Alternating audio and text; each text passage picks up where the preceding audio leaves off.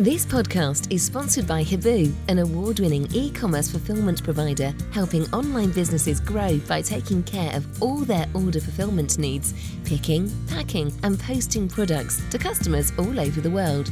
Fuel your growth and fulfill your ambitions with Hibu.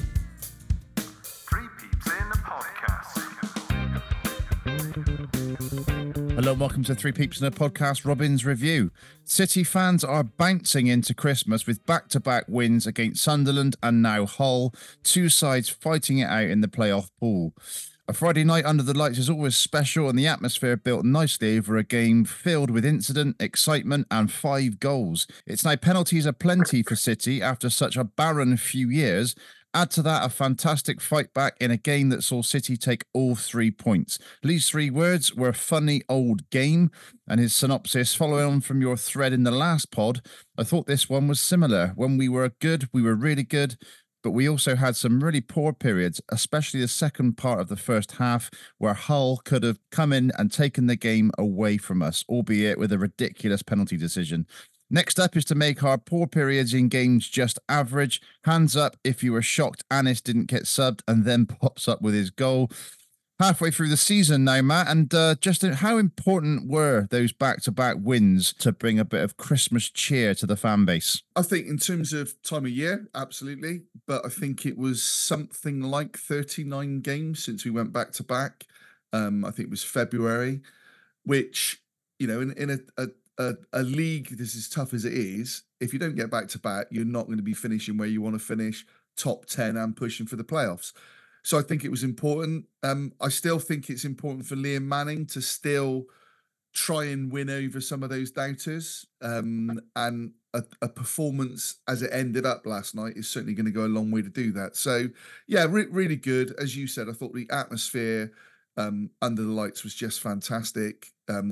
Obviously, with the way that the game progressed, that built the atmosphere. But even right at the end, I didn't feel nervous as I have done in other games. It felt slightly different. So I really enjoyed it. Even the first half and those periods where we weren't on top, it was an enjoyable game. You know, Hull were a good side. And like Sunderland before, that's 6 points from 2 teams that were in the playoffs and a decent team. So you can't argue with it, can you? It's great to see Ashton Gate bouncing like that. That's one of the best chants I think we've ever come up with is the bounce around the ground and then it goes around. And what made me laugh was when Hull started taking the mick out of us a little bit when they were in the lead. Yeah. And it came back to bite them on the ass.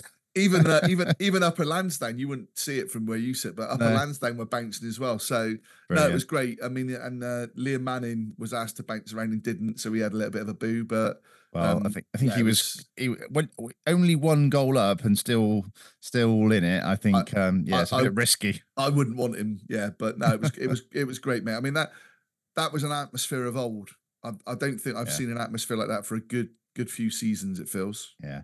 Well, we are on the 23rd of December. It's almost Christmas. So what better guest to get in than Santa Claus himself, Mr. Paul Cheesley. How are you, sir? I'm certainly not Santa Claus. I started yet. Brilliant.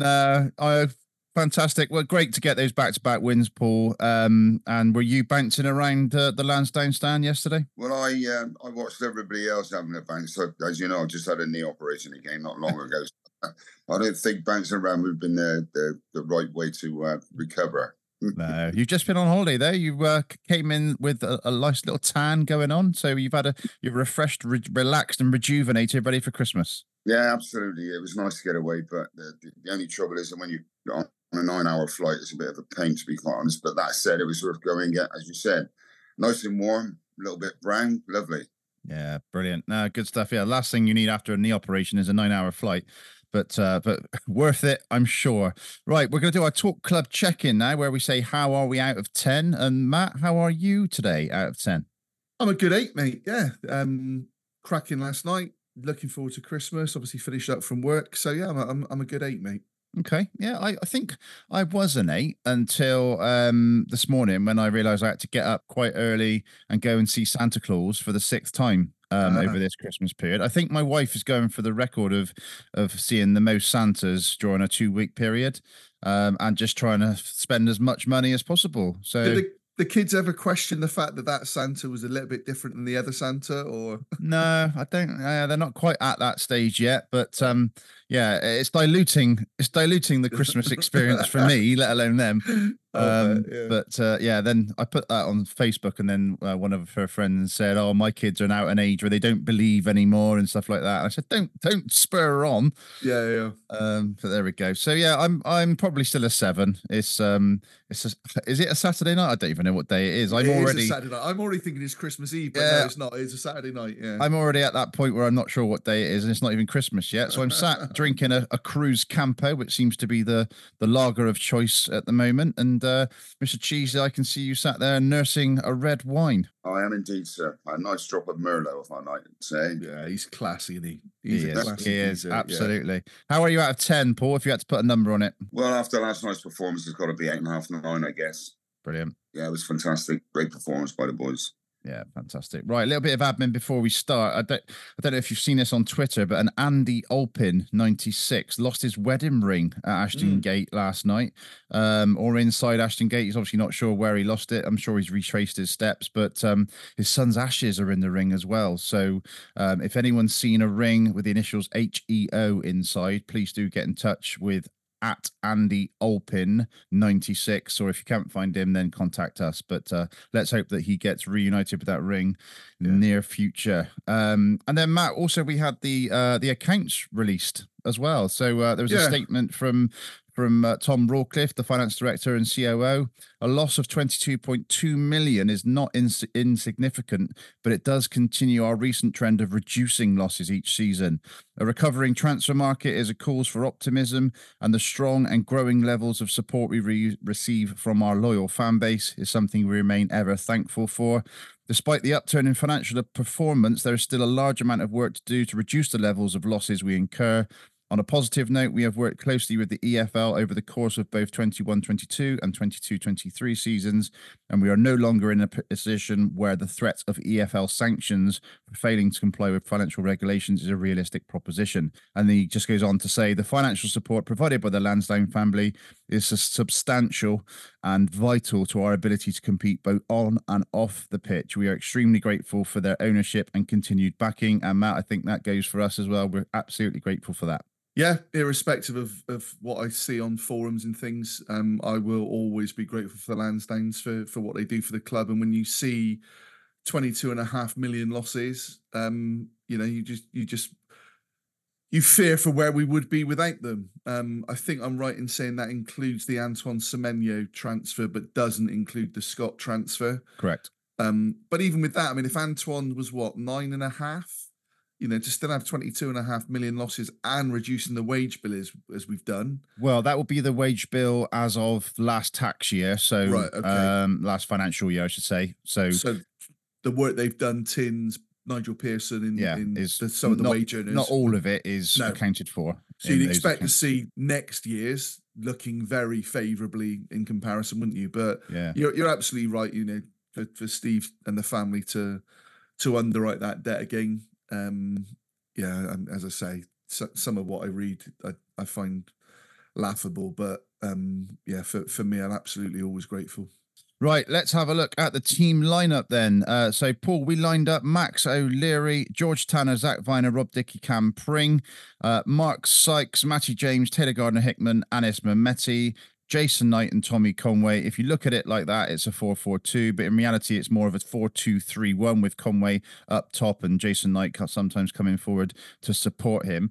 What do you make of that formation, if you like, Paul, and also the starting lineup last night? Well, particularly the lineup was okay, but it led me to think that we were a little bit vulnerable at the back when they broke us down or they got the ball back from us.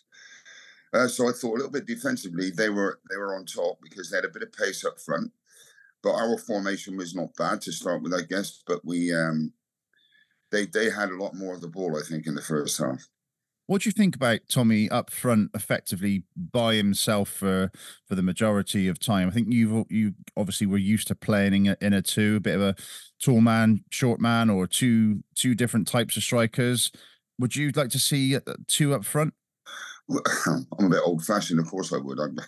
I prefer to see more attacking force there than defensively minded. But that said, Tommy does a good job up there on his own. But sometimes you need to get support there quickly to him. And if he can't control the ball and get it under and give himself some time for us to get to him. Yeah, Matt, I thought with Wells on the bench in the last game, and obviously we'll come on to how he came on, but raring to go, I kind of wished I'd have seen Conwyn Wells at some point up front together, but as the game panned out, it didn't occur, but we may still see it in the future. Yeah, I mean, I think Jason Knight is sort of that second forward, but I just don't see him playing as a second forward. He still feels like that attacking midfielder coming up and helping support. Tommy doesn't have the physical strength at the moment to bring the ball in and then have other players, bring other players in. We don't get enough crosses into the box for the sort of chances that Tommy would want. When I looked at Liam Delap for them, not an overly sort of big guy, and he's fairly tall, but it was his strength. He quite regularly held off Cam Pring, and that's the kind of forward we need, I think. Mobile, quick, but has got that physical strength. Now, Tommy may very well grow into that, and it's a different way of playing for him, isn't it? But I don't think we're getting the best of Tommy playing in the way that we are. I thought when Naki came on, he showed that professionalism and experience. And hopefully Tommy will learn from that with Naki now being back out. So Naki looked so hungry, didn't he? He was like shot out of a cannon. He did, but it was his mouse. He knew what to do. He knew the runs to make. He knew when to take the defender under the ball and make sure that he kind of got the free kick or his body in front. And that has to come from experience. And we forget that Tommy's still relatively new in the Championship, isn't he? So I thought, as Chi says, he works hard. He puts a real shift in. I don't think we get the best out of him playing the way that we are, but it's needs must at the moment. Yeah, and also a bit surprised to see no changes, given that we were told that there was some bug going around the camp. Yeah, so it was great to see an unchanged team in that regard.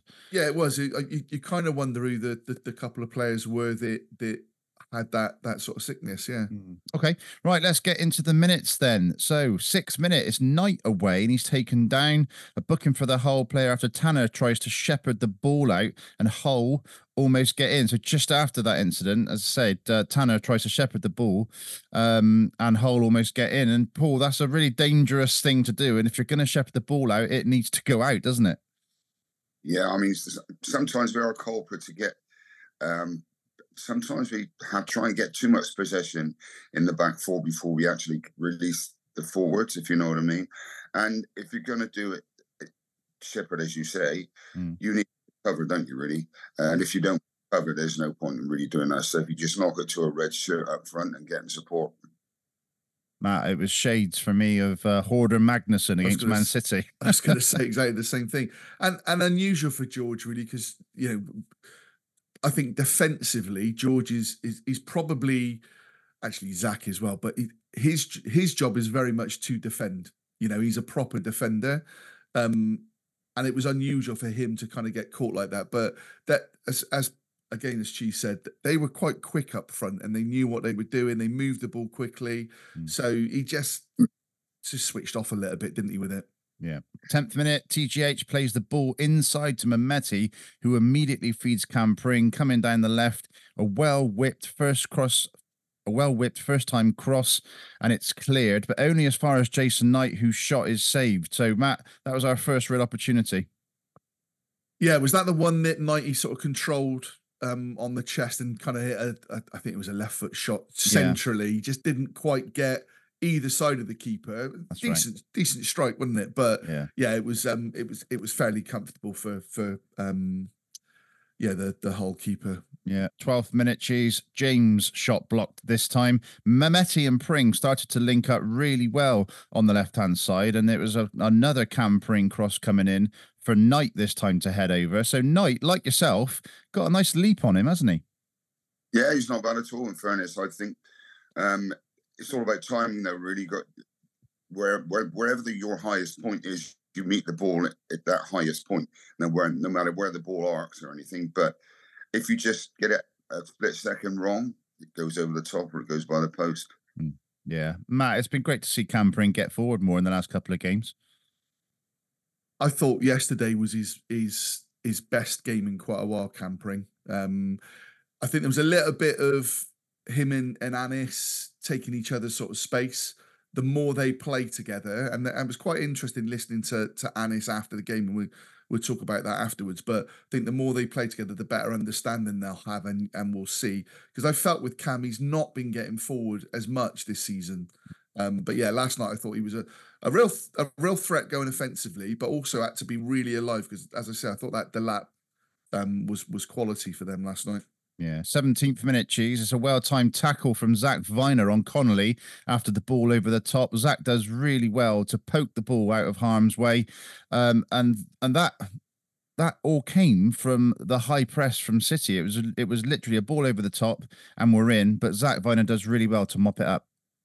Well, in fairness, I thought we sold our pants there, to be quite honest. I think we pushed up too high as we were pressurising. And that left a little bit, as we saw in the first half on various occasions, they got a bit of pace up front and we got caught out, I think, got a little bit square. But that said, great recovery tackle, certainly saved a goal. Yeah. And with Zach Viner, Paul, over the last 18 months, 2 seasons, he has become so dependable to make those sort of crucial tackles, hasn't he? Well, for me, he's probably the most improved defender we've had for a while. He, as you said, he was a culprit for making a couple of silly errors in the past, but now he's pretty regular, he's pretty steady, very reliable, and as you said, what a great saving tackle. Yeah, no, totally. 25th minute, Matt. It's a neat ball in from George Tanner after some trickery from Sykes. Tommy Conway flicks it on with his head onto the arm of the Hull defender, and it's another Bristol City penalty. So we said about those are the types of balls that Tommy likes in. It was really good work from Sykes.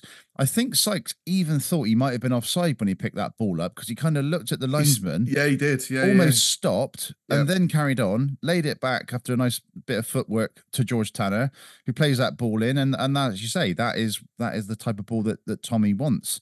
And it's a penalty, which you wouldn't have watched. No, I didn't. You're right. But I thought there was a shout for a pen before that. Again, it was at the far end, so I couldn't see it. With that one, when you sort of watch it back, the defender's arm is right out. Unnatural. It's that phrase, isn't it? And I think it was unnatural. It doesn't need to be out there. And I don't know why I don't watch the pens with Tommy, really, because he's just so calm with it.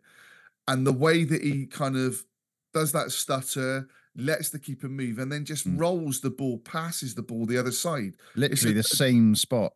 Yeah. From the other day. Because he's just watching to see where the keeper makes that move. So yeah, you do feel really confident with him. But again, I had Tommy to score first and 2-0, so it didn't quite work out. But yeah, I messaged him beforehand to say if you could do, score first and 2-0, lovely, please. Yeah. But no, great pen. And like buses, isn't it? We don't get them for however many, Nige Whittle, friend of the show, going on 5 Live talking about it every week with Adrian Chiles, and now look at it. Yeah, no, they all come along like buses, Cheese. We've waited so long for penalties, and now they're coming 2 games on the trot, 2 Tommy Conway penalties as well. And would you think that the fact that he did exact same execution only Saturday, that would have been in his head, that the keeper would have seen that on the highlights and thought, right, I know where he's going, and he might have changed his mind, but he's gone in the exact same position. The worst thing you do if you're taking a penalty is change your mind halfway through. Once you've got it in your head where you're going to put it, you've got to go with the plan. Whether the keeper makes a save or not, you still got to go with the plan. I'd like to see a little bit more pace on the ball, because if the keeper does get rather close, it goes past him quicker, if you know what I mean. So, in fact, we were unlucky. We had 2 previous shouts. We were talking about one, but there were 2 previous shouts before that penalty. And from what I'm the other end of the pitch to where the goal was. Where the alleged penalties were. So you can't really see it until you see it close up on the replay. But in fairness, a lot of our players had a real good, strong shouts about it as well. So I'm surprised when we didn't get that, because that was a blatant penalty. The hand was, as you said, it was like stuck out so far. Blimey. Yeah, it was definitely a pen, but could have had a couple before. No, absolutely. Did you take pens, Cheese? Not very well. I bet you just went for raw power, didn't you? Well, no, I tried to head it. My only first team hat trick at York, I had two. I scored a diving header and a shot from outside the box. And then I changed my mind, as I said, not to do. Yeah. So I side footed. So I did neither. It trickled along the ground. The keeper dived to the right way, and it went under his arm and his knee. So underneath his shoulder. Right. And it was only about a foot off the ground. It still went underneath him. So hat-trick. Yes. There you go. Take that. I do think with Tommy, it's a case he waits to see what the keeper's doing. So I don't even think he's making his mind up, because if you watch the one that he took, the first one this season, it was the other side. And I think he does that stutter. He's watching the keeper and he lets him make a move and he puts it the other side. I know it's legal, but I don't like those stuttery things. I think it's ungentlemanly for a start off. But who was it you should do it a lot? John Aldridge. John Aldridge. Yeah. But if it's legal, it's legal, isn't it? So yeah. Guy scores, whoever it is. Yeah, absolutely. Yeah. So 1-0 up, 25th minute. 29th minute, it's good defending first by Pring after Delap cuts in on his left foot, and then it's a decent save from Max O'Leary after Connolly fires one in, Matt, on the rebound. Yeah, I mean, it was a good save, because although again it's centrally, but it's right at him, and he has to get a good sort of, I think it kind of seems to cascade into his chest and his hands. So it was a good save. I thought he looked lively, that Connolly, for them. Yeah, he did. Yeah. Number 44, wasn't he? Yeah. And it was sort of Scott Twine I was looking out for as well. Obviously I know how well he did at MK Dons. He's got that sort of relationship with Liam Manning as well. So there's a few bits of history there. And actually, I think Liam knows quite a few of those players. He does, yeah. Yeah, I saw him sort of shaking hands with a few as they walk around and things. Okay, into the 33rd minute then. It's Connolly again. Connolly and Twine combining, and some great skill on show from Connolly to shoot from the edge of the 18-yard box through three bodies, beating Max O'Leary at the back post. And it's 1-1, Paul. Dickey seemed a bit too happy to let him have the ball and let him get his shot away. Wasn't tight enough for my liking. I was in the stand watching that right at that end, and I looked at people I was when I said, why is he standing off? He's too much respect, I guess. I'm giving him and didn't respect him enough as well, because he should have closed down a lot quicker. But you got to get a foot in for a shot from that angle, and of course it's gone through a couple of people and it's curled around the our keeper. And do you know what? It was a fine finish. You must hold your hand. That was a good finish, because we have one later on. It looked a little bit like that as well, but it's just knocked the ball along the box and just curled it round the corner. And do you know what? It was a cracking shot. Matt, we saw this. I think it was Matty James in a recent away match that sort of. Oh, it was the Southampton game, wasn't it? Southampton game, yeah. Yeah, and it was almost identical, but a different type of finish. But it was that sort of usher in. And I know you can't just lunge in and make the tackle, especially when they're in the box. But he just seemed not to be quite as close as I'd like him to have been. He just didn't get close enough. I absolutely agree with what Cheese says. You've also got and I actually, no, I'm not ashamed to say it. I applauded it, because I thought it was a cracking finish to get. He's actually going away and going out onto the edge of the box, but is able to turn around on it and get the kind of whip and curl on it that. When you watch it back, Max has got absolutely no chance. There's a degree of Taylor Gardner-Hickman kind of turns slightly. But again, I think he was anticipating where the shot was. But for me, and Rob Dickey knows himself, he needed to get closer and try and cut that out. Yeah. Yeah, so there's make no bones about it. Hull absolutely deserved that equaliser. However, the 40th minute... I think they started really well. And then I think we were in control up until that moment. There was a couple. We didn't clear the ball well enough with a couple of passages of play. I think we scuffed a couple of clearances from memory, but I didn't think they were really on top. So it felt a little bit like it had come out of a period of the game where we were in control.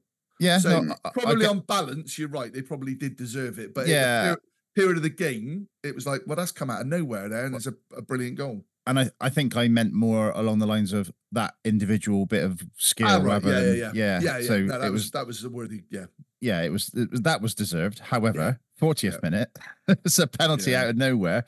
Seems to be just a coming together with Cam Pring and the guy for Hull just running across him. Very soft penalty after a whipped in free kick that Max was going to deal with easily, Matt. It was a really weird penalty, which two fans scored.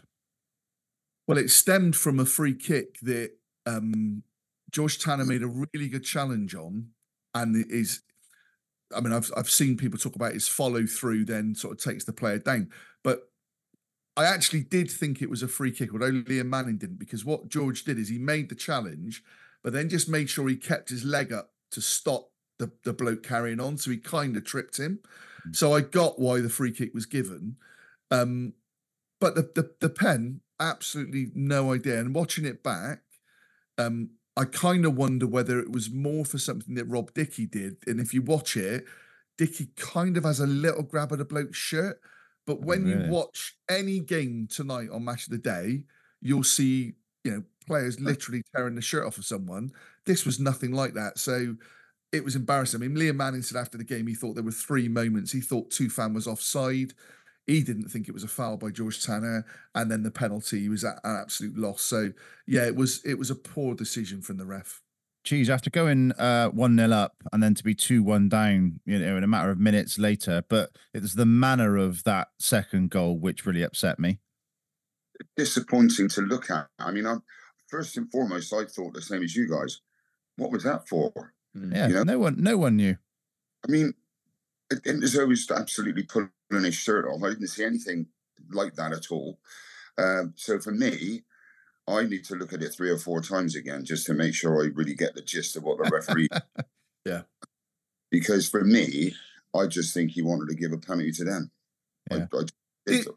You wonder if it was almost kind of evening it up because he might have thought the one we had was a bit harsh on them, but it's unusual, isn't it? Not normally in today's modern game, if you see that kind of shirt pulling going on before the free kick's being taken, then the ref tends to kind of call the players out, doesn't he, and say. But this one, it was like, what's he done? What's he given here? Or at least give him a warning. Exactly, yeah. Dent Magic, your Bristol-based car body repair company. Visit us at Cribs Causeway or Central Bristol, or we can even come to you with our mobile service at your home or workplace. Have you got a scuff, scratch or dent on your vehicle? Dent Magic can fix them all. If you need the magic touch for your vehicle, visit www.dentmagic.net to get your quick quote online today. Okay, halftime summary from Rob. A little bit shell-shocked as to how we've ended up behind at the break. We took a few minutes to warm into the game, but then dominated for the next 20, with Hull struggling to get any foothold, which culminated in us deservedly taking the lead, courtesy of another coolly taken Conway spot kick. Is it any coincidence that as we are shifting to a more possession-based game and looking more of a collective unit, that we are now winning more penalties? But then a huge power shift as eventually Hull started to pose more of a threat. Having looked mainly compact as a team in defence, you'd have to say Dickey was lazy in closing down Connolly, who had the space to shoot on his favoured foot into the corner. Surely we'd bounce back again, but we didn't. One very dubious free kick award and one very dubious penalty award later, and it's suddenly 2-1. We've given ourselves an unnecessary mountain to climb, so we need to tap into what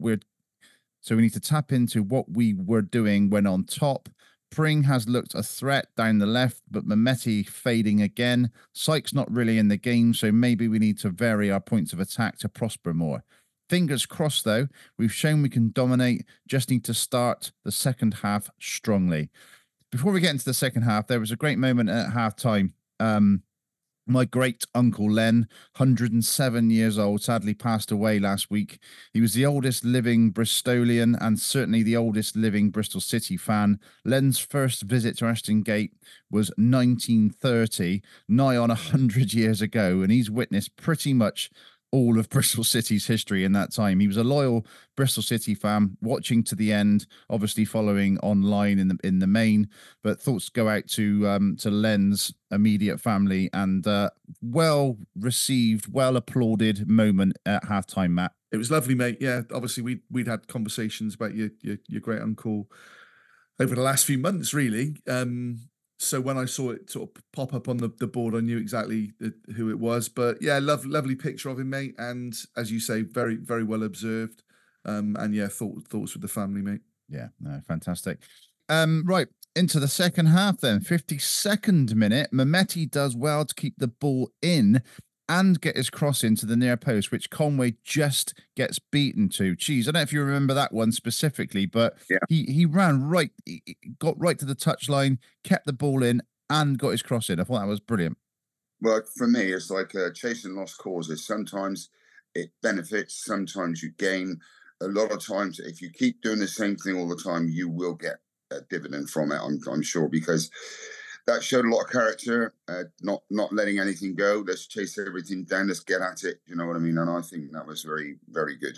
Yeah, Mehmeti, Matt, we've been dying to see him succeed, and obviously we'll come on to what happens, but that just gave that little bit of, right, he's up for this tonight. We've said on here, and I think we've been pretty consistent. I don't think we've ever said he's not at the level or isn't going to make it and to get rid. I always felt, and actually again referencing his post match, he's a confidence player, and these kind of maverick players are. And he wasn't being played by Nigel Pearson. Talking about his post match, he said about he was low on confidence, but Liam Manning's come in, has given him that belief, has told him, doesn't matter, you don't need to be a 9 out of 10 in the first game, you'll get a few games. So to know that as a player must give you that belief. I then felt that he needed a goal, a good assist or whatever, and that would take him to a different level. Yeah, would take him to a different level. And obviously we'll go on and talk about it. But, we've seen Anis, what he can do last season at times. Sunderland away, he was brilliant. And you could clearly see that he'd been knocked. And I'm not blaming Nigel Pearson because he might not have been doing what he wanted him to do, training and in games. But Liam Manning speaks really highly of Anis and talks about him doing lots of after training activity, looking at videos, wanting to learn. So yeah, fair play to him. And as Chi says, you chase down lost causes like that gets fans going as well. That's what we want to see. Yeah, absolutely. 54th minute, the ball is dinked up towards the back post. Connolly at the back post, who tries to execute a lovely side scissor kick. And Viner, again, Cheese, gets his head in where it hurts. That would have come at him at some pace, and he just flicks it up over the bar. So another great bit of defending from Zach Viner. Not just chasing back and getting foot in, he's covering his goalkeeper as well. Stopping any eventualities like a goal, of course. And yeah, brilliant. Great awareness of where he was, the position, where the keeper was as well, obviously. So you can cover that space that the keeper's not got. Yeah, great defensive work. Yeah, 64th minute, Matt, is Viner at it again with a lovely diagonal ball out to Sykes and a good run from Sykes. He pulls it back to Knight, whose shot is blocked. Yeah, Sykes, he was a little bit... I didn't see enough of him, really, sort of during those first sort of 60, 65 minutes. But then we started to see him getting into the game. And got some space, didn't he? Yeah, exactly. And Jason Knight, I mean, the bloke's energy levels are just incredible, aren't they? It doesn't always come off, but he's starting to probably playing in that more advanced role now. He's getting more opportunities, getting a few more shots, isn't he? So good to see. But I liked Sykes. He got involved. Geez, in the 70s team, was there a Duracell bunny player like Jason Knight? Have you seen similar players to him? Work rate wise, blimey, we had so many like Jerry Sweeney. He'd run all day, man. If the game was finished, he'd be still running around half an hour later. One of the big engine, and Tom Ritchie's work rate. The reason I was good is because Tom did all the work. Sorry, Tom. Brilliant. I said to myself, if I model my work rate on Tom Ritchie's, and with my ability, I've got to be not a bad player. And do you know what? He made me that way. But we've also had Trevor Tainton endlessly right across the middle of the park, getting stuck into people, racing around like an idiot. But they do good size at big work rates, and we're starting to create that now with a few of our players. That's what I was thinking, Trevor. It was great to see Trevor with Jason Knight giving him his Man of the Match award at the end of the game, and I thought they might be similar players. Yeah, of course, yeah. So yeah, I mean, it was one kind of tiger to another, I guess. But it was good of him to do that as well. That was great. What we do now, Man of the Match, is good. And might I just add, it was nice to see one of the players that the centre half came up to see us in the hospitality, as you know, and I think that's something I've been pressing for quite some time. And I think, let me just thank them. And all you fans that come down, you will see players like that up there in the hospitality. So that was really lovely. Sorry to interrupt. Yeah, no worries, mate. You had Carl Naismith, who you talked about, and also Rob Newman, Rob Newman, absolute City legend, and Carl Naismith, let's see where he goes, but out injured at the moment, but a very important player for us nonetheless. That was funny, as you like, because when I asked him, I said, how long do you think you'll be out? And he said, 49 weeks. I said, 49 weeks? You're joking. He said, 49 weeks, which means, I said, oh, translator, Scottish, isn't he? So I think he's going to be out 49 weeks. I'm going. That's very specific. Brilliant. That was a funny moment, yeah. Yeah, absolutely. All right, Matt, so we're 2-1 down. The dice is rolled. Triple substitution. James off, Williams on. So like for like there. Conway off, Wells on. Again, like for like. And similarly, Sykes off, Bell on. We've seen Bell predominantly on the left, but he's come on the right. Your thoughts on those three substitutions? So I think there was and certainly when you were watching some of the comments that were being made, lots felt that Anis would probably go off. And it was a bit of a toss of a coin as to whether it was Anis or Sykesy. I think there's a bit of a conspiracy theory that Sykes is kind of made way probably in the last 4 or 5 games at least. But I do think that sometimes he's literally run himself into the ground, and so I can understand that. The Matty James one, I wondered whether Matty was one of the players that had the sickness bug, because he looked a little bit leggy. Started off quite well, but looked like he tired. So that one I kind of got. And, I've said on here before, maybe Nigel Pearson didn't have the luxury in the past with having players that could come in. Joe Williams to come in for Matty James was a good sub. So I actually thought he got the subs right. I probably would have made them maybe 5, 6, 7 minutes earlier than he did. But in terms of personnel, I think he got them right. And getting Naki back on the pitch, really, really important. Yeah. Obviously, it paid dividends in the end, as we know. Yeah. But the fact we're 2-1 down, I just half thought that we might see Conway and Wells on the pitch together. But the fact that it bore fruits, it was obviously the right decision to make. Yeah. So, because literally seconds later, it's 75th minute, Pring combining well with Mehmeti, who once again looks to come inside, and the relief from the crowd and him is palpable as his shot nestles in the back of the net for the equaliser. A fantastic moment for him and the crowd.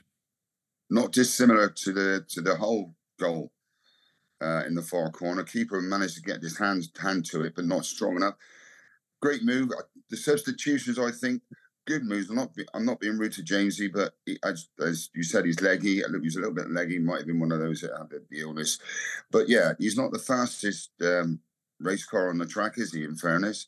And we needed to inject a little bit of space and energy. I'm not saying that he wasn't playing well. All I'm saying is it's nice to have a different perspective on the game and give them a few different options to defend.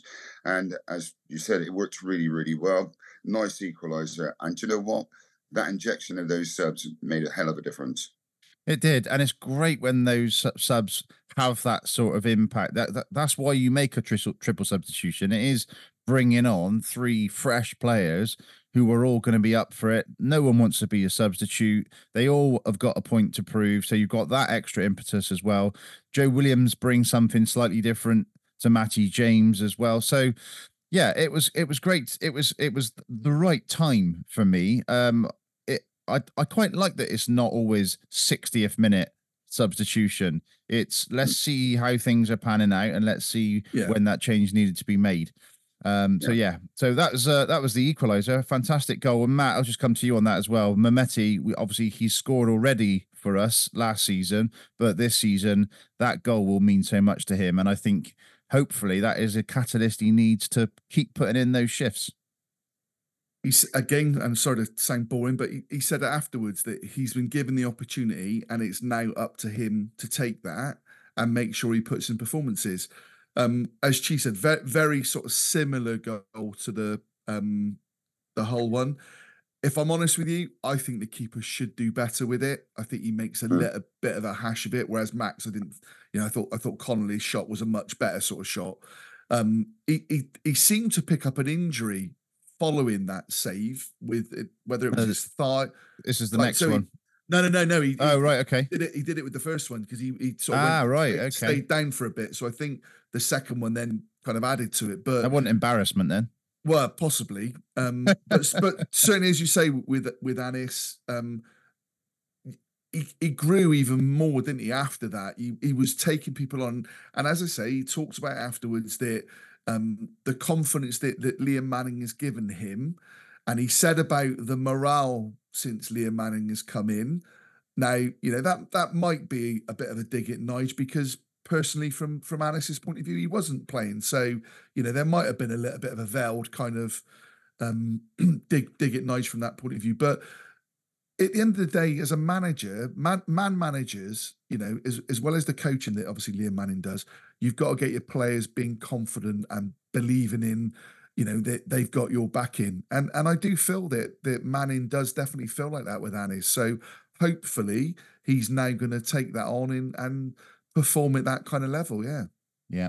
78th minute, another Mehmeti shot from a similar range and a similar spot to where he scored, and the keeper just keeps it out, but seems to actually cement his injury, Matt, if you like, in the process. So we see a change in goalkeeper for Hull, which is always unsettling. And it was 5 minutes later where that what turned out to be the winning goal comes, Matt. It's a second assist of the night for Pring as he knocks the ball into Knight. He comes inside, akin to Mehmeti, like he did moments earlier, shoots right-footed, takes a slight knock from the defender. The goalkeeper just gets a hand to it, but not strong enough.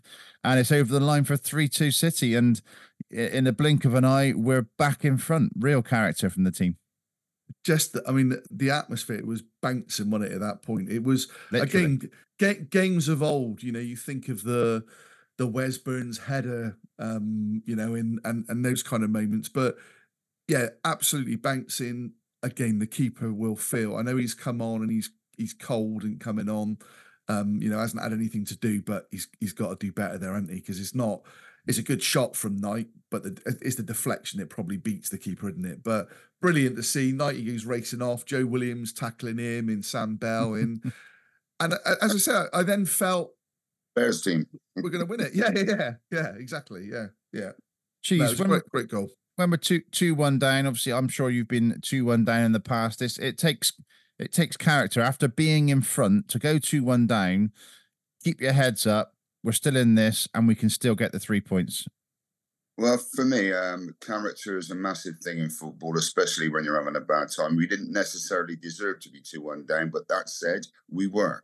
You got to show some guile now and then stand up and be counted. The crowd tried to get behind. We started mounting a couple of attacks. And the crowd, the Bristol crowd, they love a trier. And if you're trying, it doesn't matter what the score is. If you lose, win or draw, if you try, they'll get behind you because they like a trier in Bristol. And I tell you what, they started getting on. When equaliser went in, I said, there's only one winner here. Yeah. It was really one-way traffic, Matt, wasn't it, after that? And as you say, 3-2, I just felt so comfortable, even though there was still 14 minutes left with the injury time, the 7 minutes injury time. I just felt like we had enough about us to see it through. They were just playing with confidence, weren't they? They were going forward. Sam Bell was causing problems. Williams was on the ball. And obviously Anis was doing what he was doing. But I'll also go back with Nahki Wells. Nahki Wells was making some really good, intelligent runs, holding the ball up. We were bringing the ball out of defence. Rob Dickey a number of times played a really good ball in through to the midfield. And yeah, I think other than there was one moment where Delap kind of got away and put a cross in and the lad kind of volleyed it wide. Other than that, Hull didn't really cause us any problems, did they? Well, the 92nd minute, there was that pass backwards from Nahki Wells. Oh, yeah. That was the one that led to the Delap. Yeah. That moment, I just thought, no, surely not. Nahki Wells has come on like a man possessed, played really well. He's passed the ball backwards, Cheese, and it was just at the near post, and it was just wide. I got my head in my hands. Saying, what the hell is going on? And what's he done? He said, "Get up front, out the way." Do you know what I mean? So yeah, it was. I think the guys should have done better. Should have hit the target at least anyway. But that said, luckily for us, we got another release valve, and it was Clover. Absolutely, yeah. 93rd minute, Vyman comes on from a Mehmeti. I think that was just a substitute to go a little bit more defensive, and also just to run the clock down a little bit more. And then 97th minute, it was a good bit of defending from Campering to take us to the end of the game, Matt. And in the Battle of the Liams, it's Manning that comes out on top. Do you like that one? See what you've done there. Yeah, very good. Yeah, very good. Thank you. Right, let's talk about the ratings then, Matt. So we've got another raft of guesses, but I think we won't read them all out. You'll just take a sample of top, middle, and bottom. I will do. I'm still unbelievably putting them in because there's been more that's been added. So hang on just 2 secs. Just chat amongst yourselves a second. Yeah, no, thanks, mate. Geez, you looking forward to Christmas? Well, yeah. I mean, we've got a house full. We've been away. And of course, we've been rushing around like idiots since we landed at Gatwick on Thursday morning at 7:15. I had to drive home then after an 8-hour flight. My legs swelled up like a balloon. Yeah. But then anyway, I got it elevated. And today we've been shopping most of the morning because obviously you've got to get everything fresh, haven't you? Yeah. So it's like, I can't remember how much we spent in 3 different supermarkets, mate, I'll tell you. I just say that it's quite booze orientated as well, because we got some nice people coming to our place. The fridge is full, and the wife said, perhaps I should take the turkey crown out of the freezer and put it in the fridge. And I went, there ain't no room in there, mate. So it's a 3-course liquid Christmas lunch. We got one of those American fridge freezers, mate. You can't get anything in there. Booze. Brilliant. Oh, fantastic. Well, I'm sure you'll have an absolute cracker. Yeah. And yourselves, guys. Do you know something? It was a pleasure going there last night. I really enjoyed myself. Oh, it was fantastic, wasn't it? Always helps with the win, but it just had that sort of last day of work, let your hair down kind of vibe, and to get the result as well was fantastic. Yeah, wonderful. Good. Right, there's numerous ones in our chat. Are you ready now? I've captured. Yeah, ready now, but I just need yours, Cheese. What would you give the average rating as? What? So yeah, out of 10, what would you say? What would you say the average rating of the players will be? A few had not disappointments. They were not lackluster. They were quiet-ish, but some stood up and the substitutions were great. So I would probably say about an 8. Okay. Patch, what did you say? What did you say, Patch? I was thinking lower than that. I would probably go 7.22. All right. So we've got a range of. So I've got away from the mic. Honestly, mate, there's just so many that end up coming in. That yeah. Right. So we've got a rate. Sorry, I keep moving away from the mic. We've got a range of. And as you said, I won't go through all of them. Marks out then, you. So we've got 33 people. So Patch put it on the Twitter feed, and 33 people have come back. So we start 6.40 from Robert Morris. We've got a few 7.1s, and then we go up to Chris Chard with 7.82. So I've not looked what I've come through as yet. So right. So Max O'Leary. and we always go Cheese. A 6 is what you'd expect. You've had a good game. You know, not had to do anything more or less than you'd expect. So I went 6 with Max because I didn't think he had too many saves to make. He had the one in the first half from Connolly.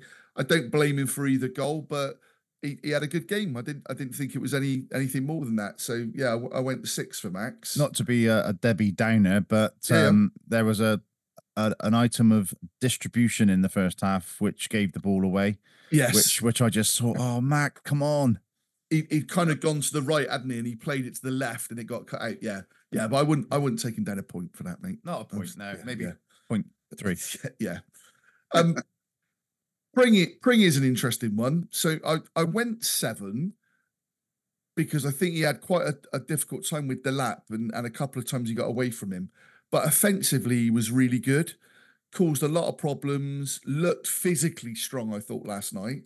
So I was kind of toying with an 8 for Pringy on that. But then I look at it and go, what if the likes of Jason Knight or Anis were being talked about man of the match? Were they a 9 or were they more 8s in man of the match? So I went 7 for Pringy. So yeah, I'll take you boys. Yep. Yeah. And then the other side, George Tanner, I went 7 for George. I thought George defensively last night was brilliant. I do still feel with George, and it's not the best part of his game at all, but going forward, I think McCrory will probably give us more of that than maybe the defence. I've not seen him play to know. But I thought George had another really good, dependable game last night. But I thought with what he was up against, that's why I went a 7 with him. I thought he was as good as Cam, better than Cam defensively. But yeah, there was one header where the ball came across late on, and he made the back post header to sort of clear it. That was really impressive. So yeah. Wait, just touching on McCrory, sorry, sideways. If he was going to feature in early January, he would be playing in the under-21s by now, wouldn't he? You'd have thought. You would think he's going to get, now whether he's had any games behind closed doors within the sort of academy and what have you, but you would think he would get a run out again, wouldn't you, in the 21s? Yeah. I'll have a look and see what the fixtures are looking like. I'm pretty sure Liam Manning said he was still probably a couple of weeks away. Okay. So I'm thinking probably after the Christmas period. That might change dependent on, you never know, injuries or anything, do you? So yeah. The two centre half boys. So interesting. James made a comment earlier on that he felt Dickie was probably better offensively than Zach, bringing the ball out, but that Zach defended better. I thought Dickie was a little bit loose last night with some of the passing that he had. Unusually for him, he's been brilliant, I think, of the last month, 6 weeks. So for Rob, I ended up going 6, and for Zach, I went 7. That could have been 2 7s. There's an argument that Zach, with the challenge that he made, both in the first half and that second half, they were almost, I've only seen the volley in the second half back. Whether Max gets there, because it looked like there was a lot of pace on it, I don't know if Max is going to be able to save that. So I don't know whether that's in effect from Zach 2 goal-saving challenges. So maybe that warrants Zach being an 8, but I went a 6 for Rob and a 7 for Zach. Yeah. Yeah, you okay with that? Yeah. Midfield, Matty James, I went 6. I didn't think he had a bad game. I think he got leggy and Manning made the change, but I thought he was okay. So I went 6 for Matty. I think sometimes with Matty James, he's equally there as a presence and almost like a bit of a benchmark, but he is more than that. But I just think I like having him on the pitch is what I'm trying to get at. He's a bit of a guardian, isn't he? He kind of knows what's going on. To be fair, early on, he made a number of sort of challenges back in, and was putting his foot in. But I didn't think it was anything more than what I would expect from Matty James last night. Yeah. Sykesy, I'll go Taylor as well now in the middle. Taylor, I went 7. I thought Taylor Gardner-Hickman's energy again. Again, I find it interesting when you sort of listen to people sort of talking in the ground last night, they'll go straight in and sign Taylor Gardner-Hickman. We don't need to. We've talked about on here, it's a done deal. Like you've said, Patch, you don't need to make the signing now. If it's going to be the end of the season, great. Let's do it at the end of the season. Everyone knows where we are. Hopefully, because of the agreement we've got, he's allowed to play in the cup.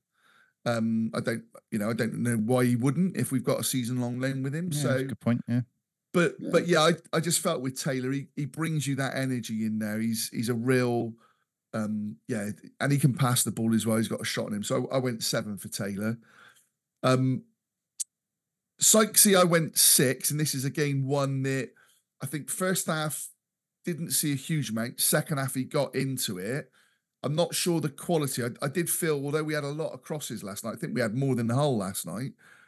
There were a lot that were played back behind the man and didn't find the man running onto it to be able to side foot it into the net or so I didn't think our crosses were great last night, but I thought Sykesy got, again, as I said, into the game in the second half.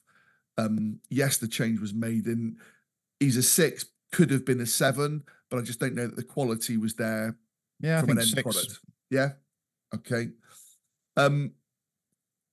Other side, Anis, probably a little bit swayed by his last 15 minutes and the goal and the way he was. I kind of went 8 and probably it's more of a 7, but maybe I'm giving him a bit of a confidence boost as well to kind of say he was definitely a lot of fans' man of the match last night. Yeah. And that might be because of that maverick element to him. I ended up going 8 because I thought the goal and his performance, as I say, give him a boost of confidence. But yeah, I went 8 for Anis. I think there was only one occasion that I can think of last night where I just thought you've taken the man on again, or you haven't passed when you should have passed. Whereas in previous times I've seen him, I've just been like, oh my God, what is he taking the man on again for? He's just beat him once. Yeah, good point. And Cheese, there can't be anything more frustrating as a forward if your wide player has an opportunity to get you the ball and doesn't. That must do, it? I'm going to pick on one player now, and he's culprit of many, many occasions of doing this. Alan Dix had Tom Ritchie and I, beginning of the season, that we partnered up. I said, I want to come back and have some target practice. So we came back, and Tom said, I'll come back as well. So we started playing up front together. One go short, one go long. If the fullback needs a release ball there, then I come in the second man, or the other way around. Then it goes wide. We go to the front post, back post. Whoever arrives to the box first goes front post, which gives the other man the time to go around to the back post, right?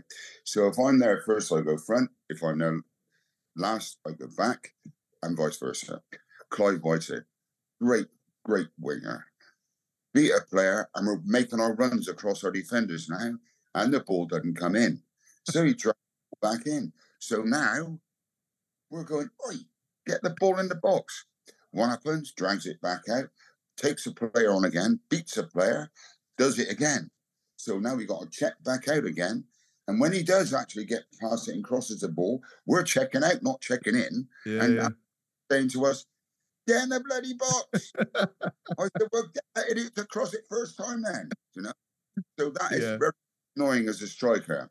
You make the space, you leave a hole there for you to run into by dragging the fullback or the defender away so you can sprint into that area, and then it doesn't get delivered and you're going, yo, you know what I mean? So for a striker, it's an absolute nightmare. Yeah, I can imagine. There's a question, Patch. Next time Clive Whitehead's in the Heineken, isn't it?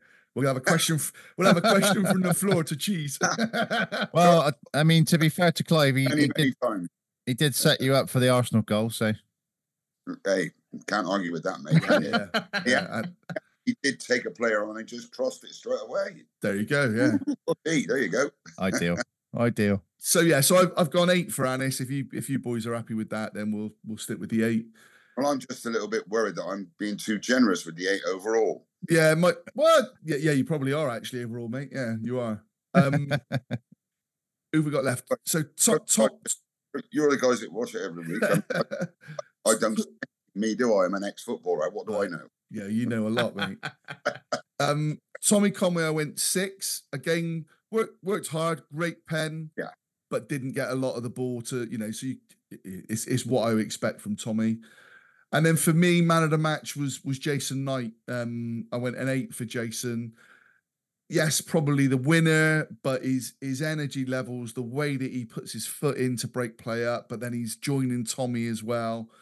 Biggsy said before patching in a couple of comments, didn't he, that he's so pivotal to the way that we play. And if you take Jason Knight out of this team, we're not performing to the way that we are. And as going back to Lee's point right at the start, there were a lot of good moments last night, and there were moments we needed to work on. And it's trying to get that consistency across the whole game. But yeah, I thought Knight was fabulous again, and to top it off with the winner. I think, terrible thought, but if Jason Knight does get injured, that's the only time we might see 2 up front. Yeah, good shape. Because or rested in a game or something. Yeah, it'd be interesting. But hopefully that doesn't happen. Yeah. And then so that gives us an average of 6.73, which is exactly the same as the Sunderland average. Wow. And it feels as though it should probably be slightly higher or different than the Sunderland one, but bear in mind Max got a 9 in that one, so that was a big sort of part of that. Yeah. So 6.73, which Ashley Grant had 6.72, Dean Allen 6.7, and Alan Andrews 6.78. So apologies if any of our group had sent something through and I hadn't seen it. So yeah. And then for Liam I went 7 as well. Didn't,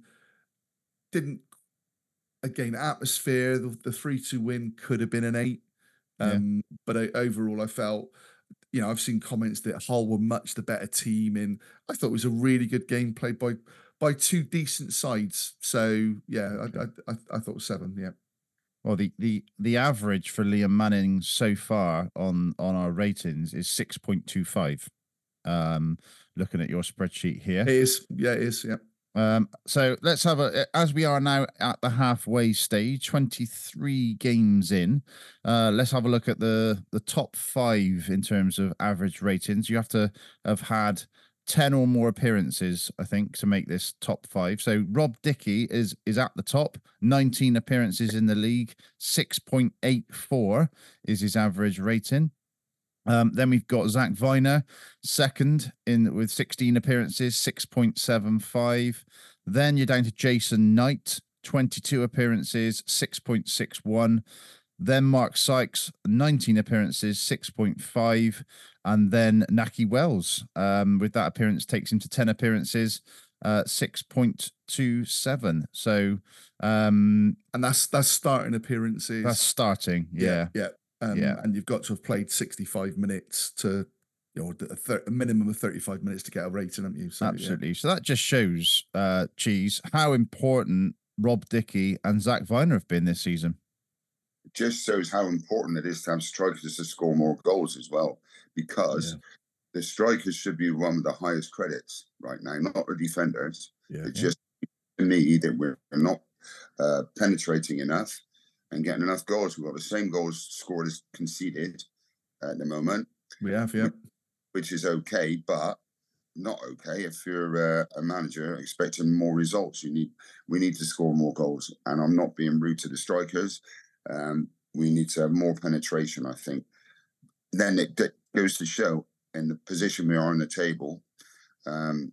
So yeah, I mean, Hull were good at times, but if you're going to be in the playoffs, it's as close as they are, they've got to be more consistent, because they were inconsistent, and that led us to our win. Yeah. I felt with Hull last night, Cheese, that we both wanted the ball. I just felt they did things a little bit quicker than us, and their movement in the middle was quicker. Yeah. You sort of talked about the fact with the ball at the back. It did feel at times, and I don't know. It's a big frustration of mine and a lot of the lads and girls that sit around me. When we get a free kick on the halfway line, we go back to Zach Viner or Rob Dickey, and we don't even really look for a forward pass or a forward run. No. And that really frustrates me. But you're right. We've got to get more goals in the team. I'm looking now. So with the way the results have gone this afternoon, we've gone from 8th down to 12th. 11th on my watch. Oh, is it? Well, on Sky, 11. Sky's table, we're 12th with because Cardiff got a win. So they've Did they? gone up. Oh yeah, Yeah, it's just changed. Yeah. is it? Yeah, they won 2-1. Watford got a 2-1 win. Yeah. Couple of late goals, so they moved up. Sunderland got a bit of a dick in 3-0. At home to Coventry. Yeah, Casey Palmer got a goal as well. But yeah, a few late goals. So Plymouth, Birmingham 3-3. Well, that's not necessarily a bad one with us playing Birmingham coming up, but bit of a shame that Watford got 2 goals in 4 minutes in the 83rd and 87th minute to take them up into, what are they now? 7th. 7th, yeah. Yeah. So we finished the first half of the season in 12th place, bottom of the top half, which I think we would all have taken probably at the start of the season. Do you think, Matt? Is that fair to say? Yeah, probably. I think we've probably started the season with Nigel Pearson and what we knew injury wise and losing or selling Scott and stuff. I think when you add in Manning coming in as well, a new manager. They talk about a new manager bounce. I don't know if that's necessarily a thing as much now. Well, certainly not for Sunderland today with Michael Beale going in there. But even the QPR guy, he's had a couple of good results, but they're still in 22nd place at the moment. Rotherham, new manager, they're still bottom. Sheffield Wednesday, new manager, 23rd. So, I think Liam Manning's doing all right. I think you said, Patch, what is it? Three wins, 3 losses in. Yeah. So I think it was 2 draws, 3 wins, 3 losses, wasn't it? Yeah. So there we are. Well, you won more points than we've lost, put it that way. Yeah, and you mentioned about the goal difference there, Cheese. I think it's important. It's really important to have a plus goal difference. But we just conceded 2 goals again, but we scored 3, which is nice. Sometimes we're a culprit to gaining defeat from the jaws of victory, but that's happened in the past, hopefully. So for me, we need to be more penetrative, get more goals, and listen. If you concede nothing, you can't lose games. That's all right. Yeah. The man of the match ratings similar to the average. So Viner is top. Sorry, Dickey is top with 6. So he's not only top of our average ratings, but he's also top of our man of the matches. Second is Viner with 5, Knight with 4, and then you've got Sykes, O'Leary, and Gardner Hickman all on 2. James and Naismith both on 1. So yeah, that's the player ratings data. So coming up on Boxing Day, which is only 3 days away now, is Watford away. And then we've got Birmingham on the 29th. So again, all very quick turnarounds, Cheese. I know you sometimes, didn't you play a couple of times over Christmas? Was it even closer than that, wasn't it? Yeah, we used to play like Boxing Day for definite. We didn't often play New Year's Day, but there was a game within 2 or 3 days of each other before, during, and after Christmas, I'm sure. Yeah, it's a tight turnaround. But not that is hard work, isn't it, for everybody concerned? I mean, all the staff at the club, if there's a home game, all the staff at the club got to work.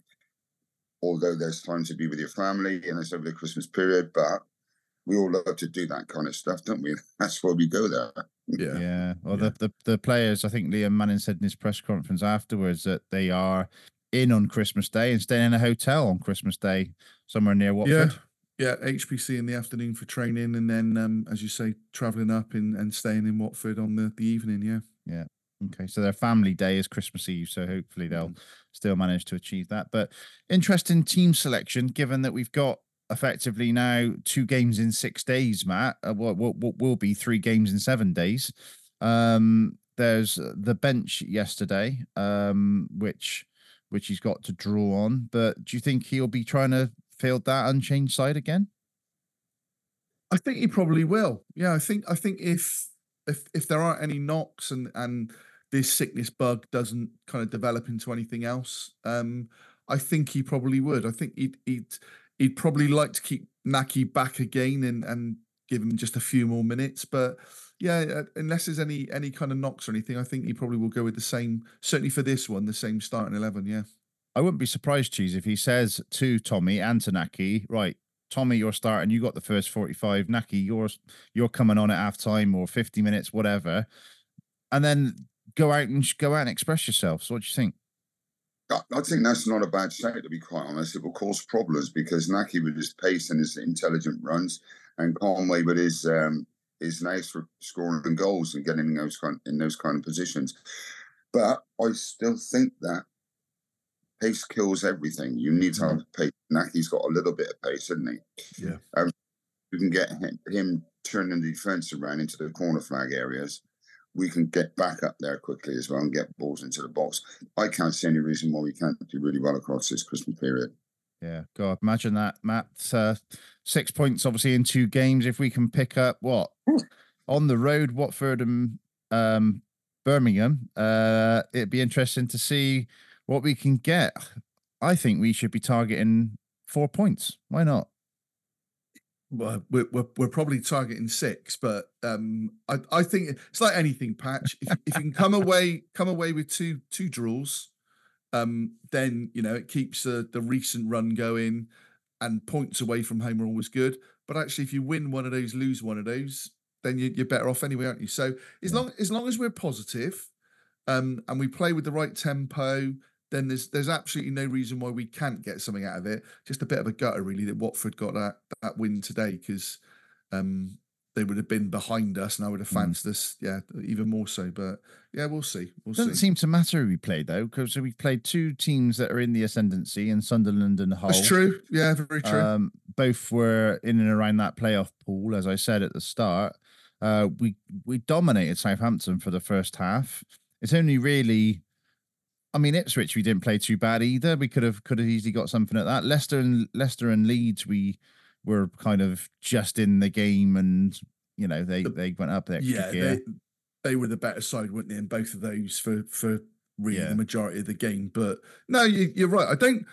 I do feel with Liam Manning that he feels that we're good enough to get points whoever we're playing, and I think that's true in this league. Even in those games you've talked about, it was still only the odd goal. And you only need a dodgy penalty decision to get you some out of it, don't you? So, yeah, we absolutely should be going into both games with no fear and looking to come away with something. Perfect. Well, I think Mr. Cheesley's battery died on his phone, so he's he started early. An early bath. But massive thank you to the legend that is Paul Cheesley. Still runs the Heineken Lounge on a match day. Absolutely fantastic to have him in the FPA as an ambassador as well. And yeah, one that just wish all of our listeners, and we're increasingly meeting more and more. So it's great when people sort of come up to me and you, Matt, and just say how much they enjoy the podcast. Makes it all worth it.